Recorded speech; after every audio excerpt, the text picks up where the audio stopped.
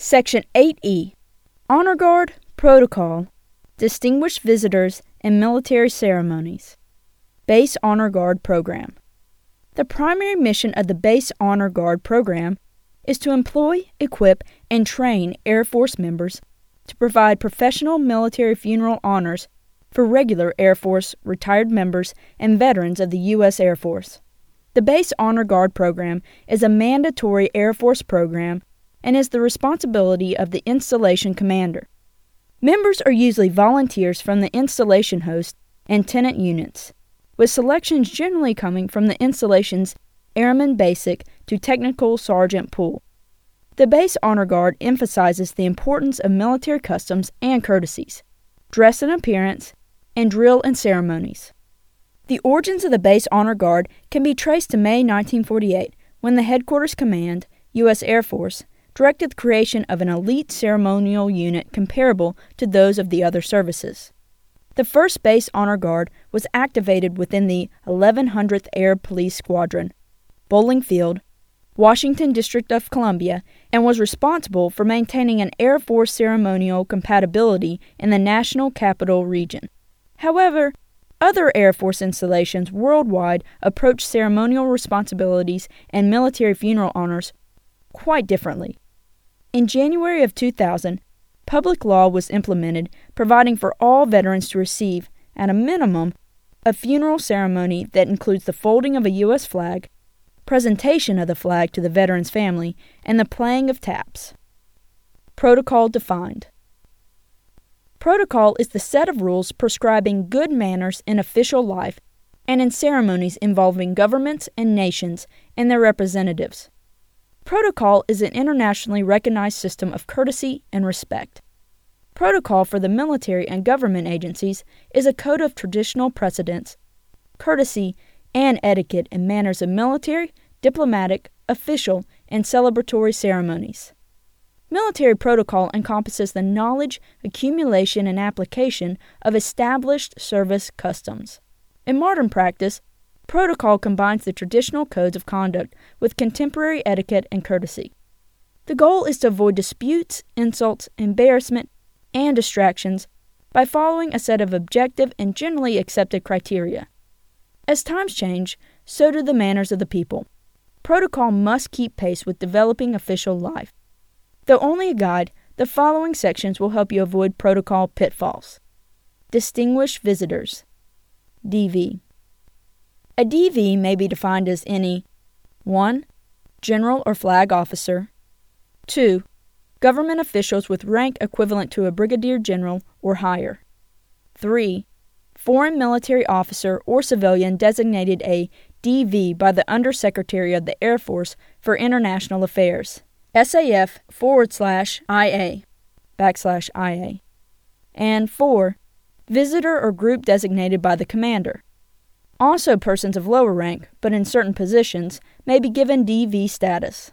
At base level, for example, colonels, civilians equivalents, and the command chief master sergeant may be designated as DV by the commander. Many distinguished dignitaries, military and civilian, domestic and foreign, visit Air Force installations for festive occasions and official business. Reducing the frequency of ceremonial honors rendered official visitors at field installations is of high importance.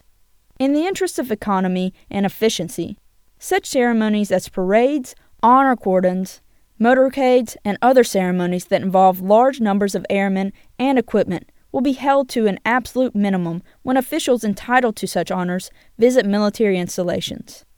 In general, full honors are reserved for statutory appointees and general or flag officers of the military services, foreign dignitaries, and occasions where ceremonies promote international goodwill. The installation commander determines which type of honors are rendered. Enlisted personnel are frequently appointed as project NCOs for ceremonies, officials at social events, or escorts for visiting DVs. Project NCOs represent their organization or their base and are responsible for assisting DVs. A smooth visit requires planning before the visit. Review AFI 34-1201 and AFPAM 34-1202 for further guidance on responsibilities and proper procedures. Contact guests beforehand to find out if they desire special arrangements. The base protocol office may also need to know guest transportation needs. Other duties may include pre-registering guests, meeting them upon arrival, and escorting them to their next destination. Place a tentative itinerary and welcome package in the guest quarters. Include such items as a recent base newspaper, unit or base history, telephone numbers of base facilities, maps of the base and local area, and most importantly, the visit point of contact information. Also appropriate are biographies on the installation or host commander and command chief master sergeant, host professional military education commandants and program managers, and chief master sergeants and first sergeants, in the case of a senior enlisted DV, such as the chief master sergeant of the Air Force. Include instructions on operating difficult-to-use appliances or machines, using the telephone system and computer connection information in the guest quarters. Give a thorough pre-briefing to the guest speaker at a special function, such as dining in. Guests may have several commitments other than the primary project.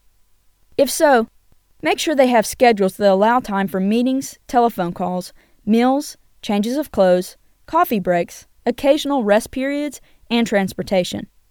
Common practice is to leave 2 hours between the end of the day activities and the start of evening functions. Determine transportation time by physically traveling from place to place before the schedule is set. Allow extra time for boarding vehicles and transferring baggage or luggage. For large official parties, be sure to brief all drivers on the schedule and give explicit directions so they can operate independently if they become separated. Ensure they dry run the routes to avoid delays due to roadwork, stoplight outages, or road closures. Arrange the lodging checkout time and bill payment method. Arrange flight meals if the guests are leaving by military aircraft and desire this service. Smooth visits can make a lasting positive impression. If you run into difficulty or have questions, do not hesitate to contact the base protocol office. A DV's visit is an important event in the day-to-day life of an organization. Everyone wants to make a good impression, whether the visitor is a representative of Congress, foreign dignitary, or city mayor. Problems with these visits are avoided through strict attention to detail from the pre-planning for arrival to luggage handling, dinner arrangements, and departure plans. Remember, you never get a second chance to make a good first impression. General information.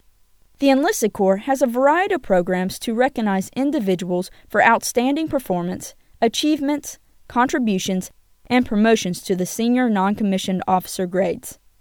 AFI 36-2805, Special Trophies and Awards, provides information on a variety of programs but is not all-inclusive.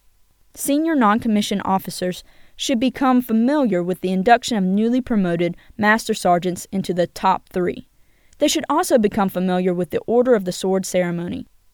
Reference AFI 36-2824, Order of the Sword programs, and retirement ceremonies. Order of the Sword. Background. The Order of the Sword is patterned after an order of chivalry founded during the Middle Ages, the Swedish Royal Order of the Sword.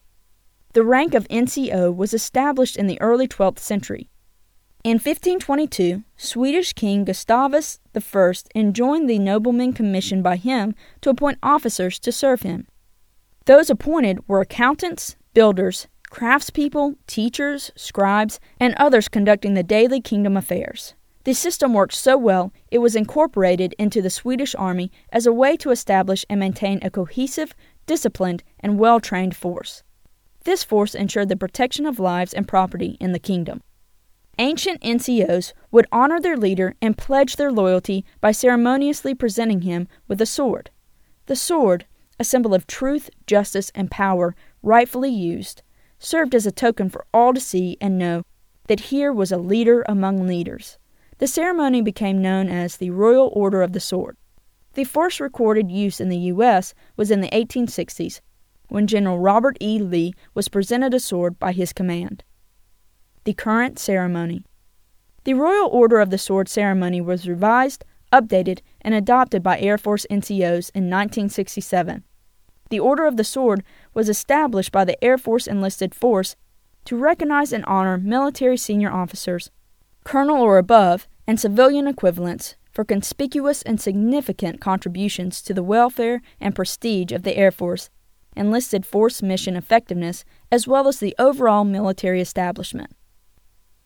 The Order of the Sword is the highest honor and tribute NCOs can bestow upon an individual. Approved swords. The only approved swords are at the Air Force level, Air Force Sword, and Major Command level, Major Command Sword. The Air Force Sword is reserved for those deserving senior leaders who serve outside the Major Command structure. The Chief Master Sergeant of the Air Force maintains the Air Force Sword. The Major Commands maintain the Major Command Swords and ensure they are reserved for those deserving senior leaders who serve or have served within the awarding Major Command. Each Major Command establishes additional guidelines not already covered in AFI 36-2824. An Order of the Sword Executive Committee is responsible for developing guidelines, nomination procedures, approval or disapproval of any nomination submitted, and protocol of the induction ceremony. The committee must also approve the nomination.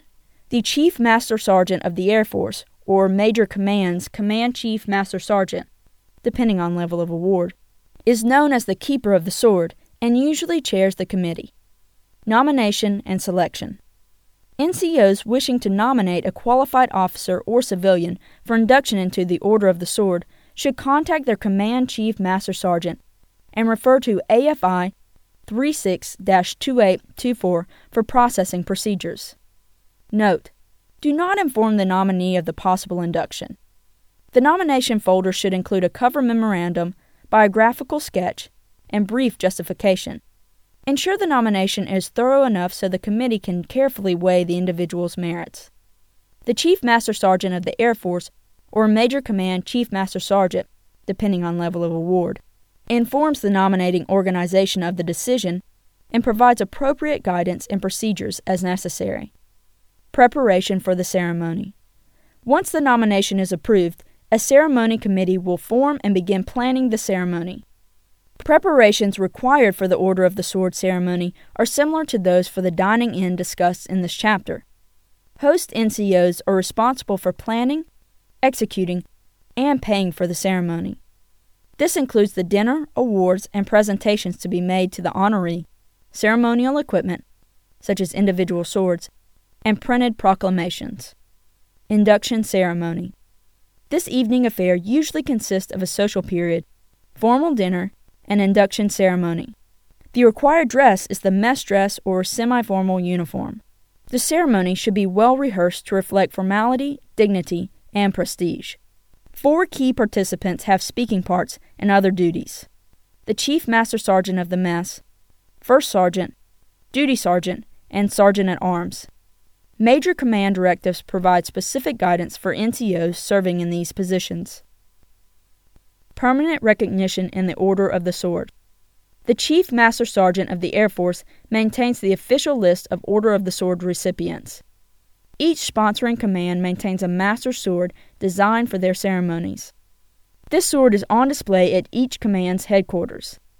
A nameplate commemorating the command's induction is affixed to its Command Master Sword. Conclusion. Military customs and courtesies are proven traditions, acts of respect and courtesy, and signs of the mutual respect and fraternity that exist among military personnel. Military customs and courtesies play an extremely important role in building morale, esprit de corps, discipline, and mission effectiveness. This chapter outlines customs and courtesies, providing an extensive but not all-inclusive outline of what makes the Air Force and the people special. These ceremonies represent many customs and traditions of our Air Force heritage. They are very real aspects of life and, in the aggregate, form the special culture and lifestyle uniquely characteristic of the military profession. This guidance is offered to empower you with the knowledge that can add comfort to your daily social interactions. Apply using common sense. The guidelines in this chapter can help avoid protocol pitfalls.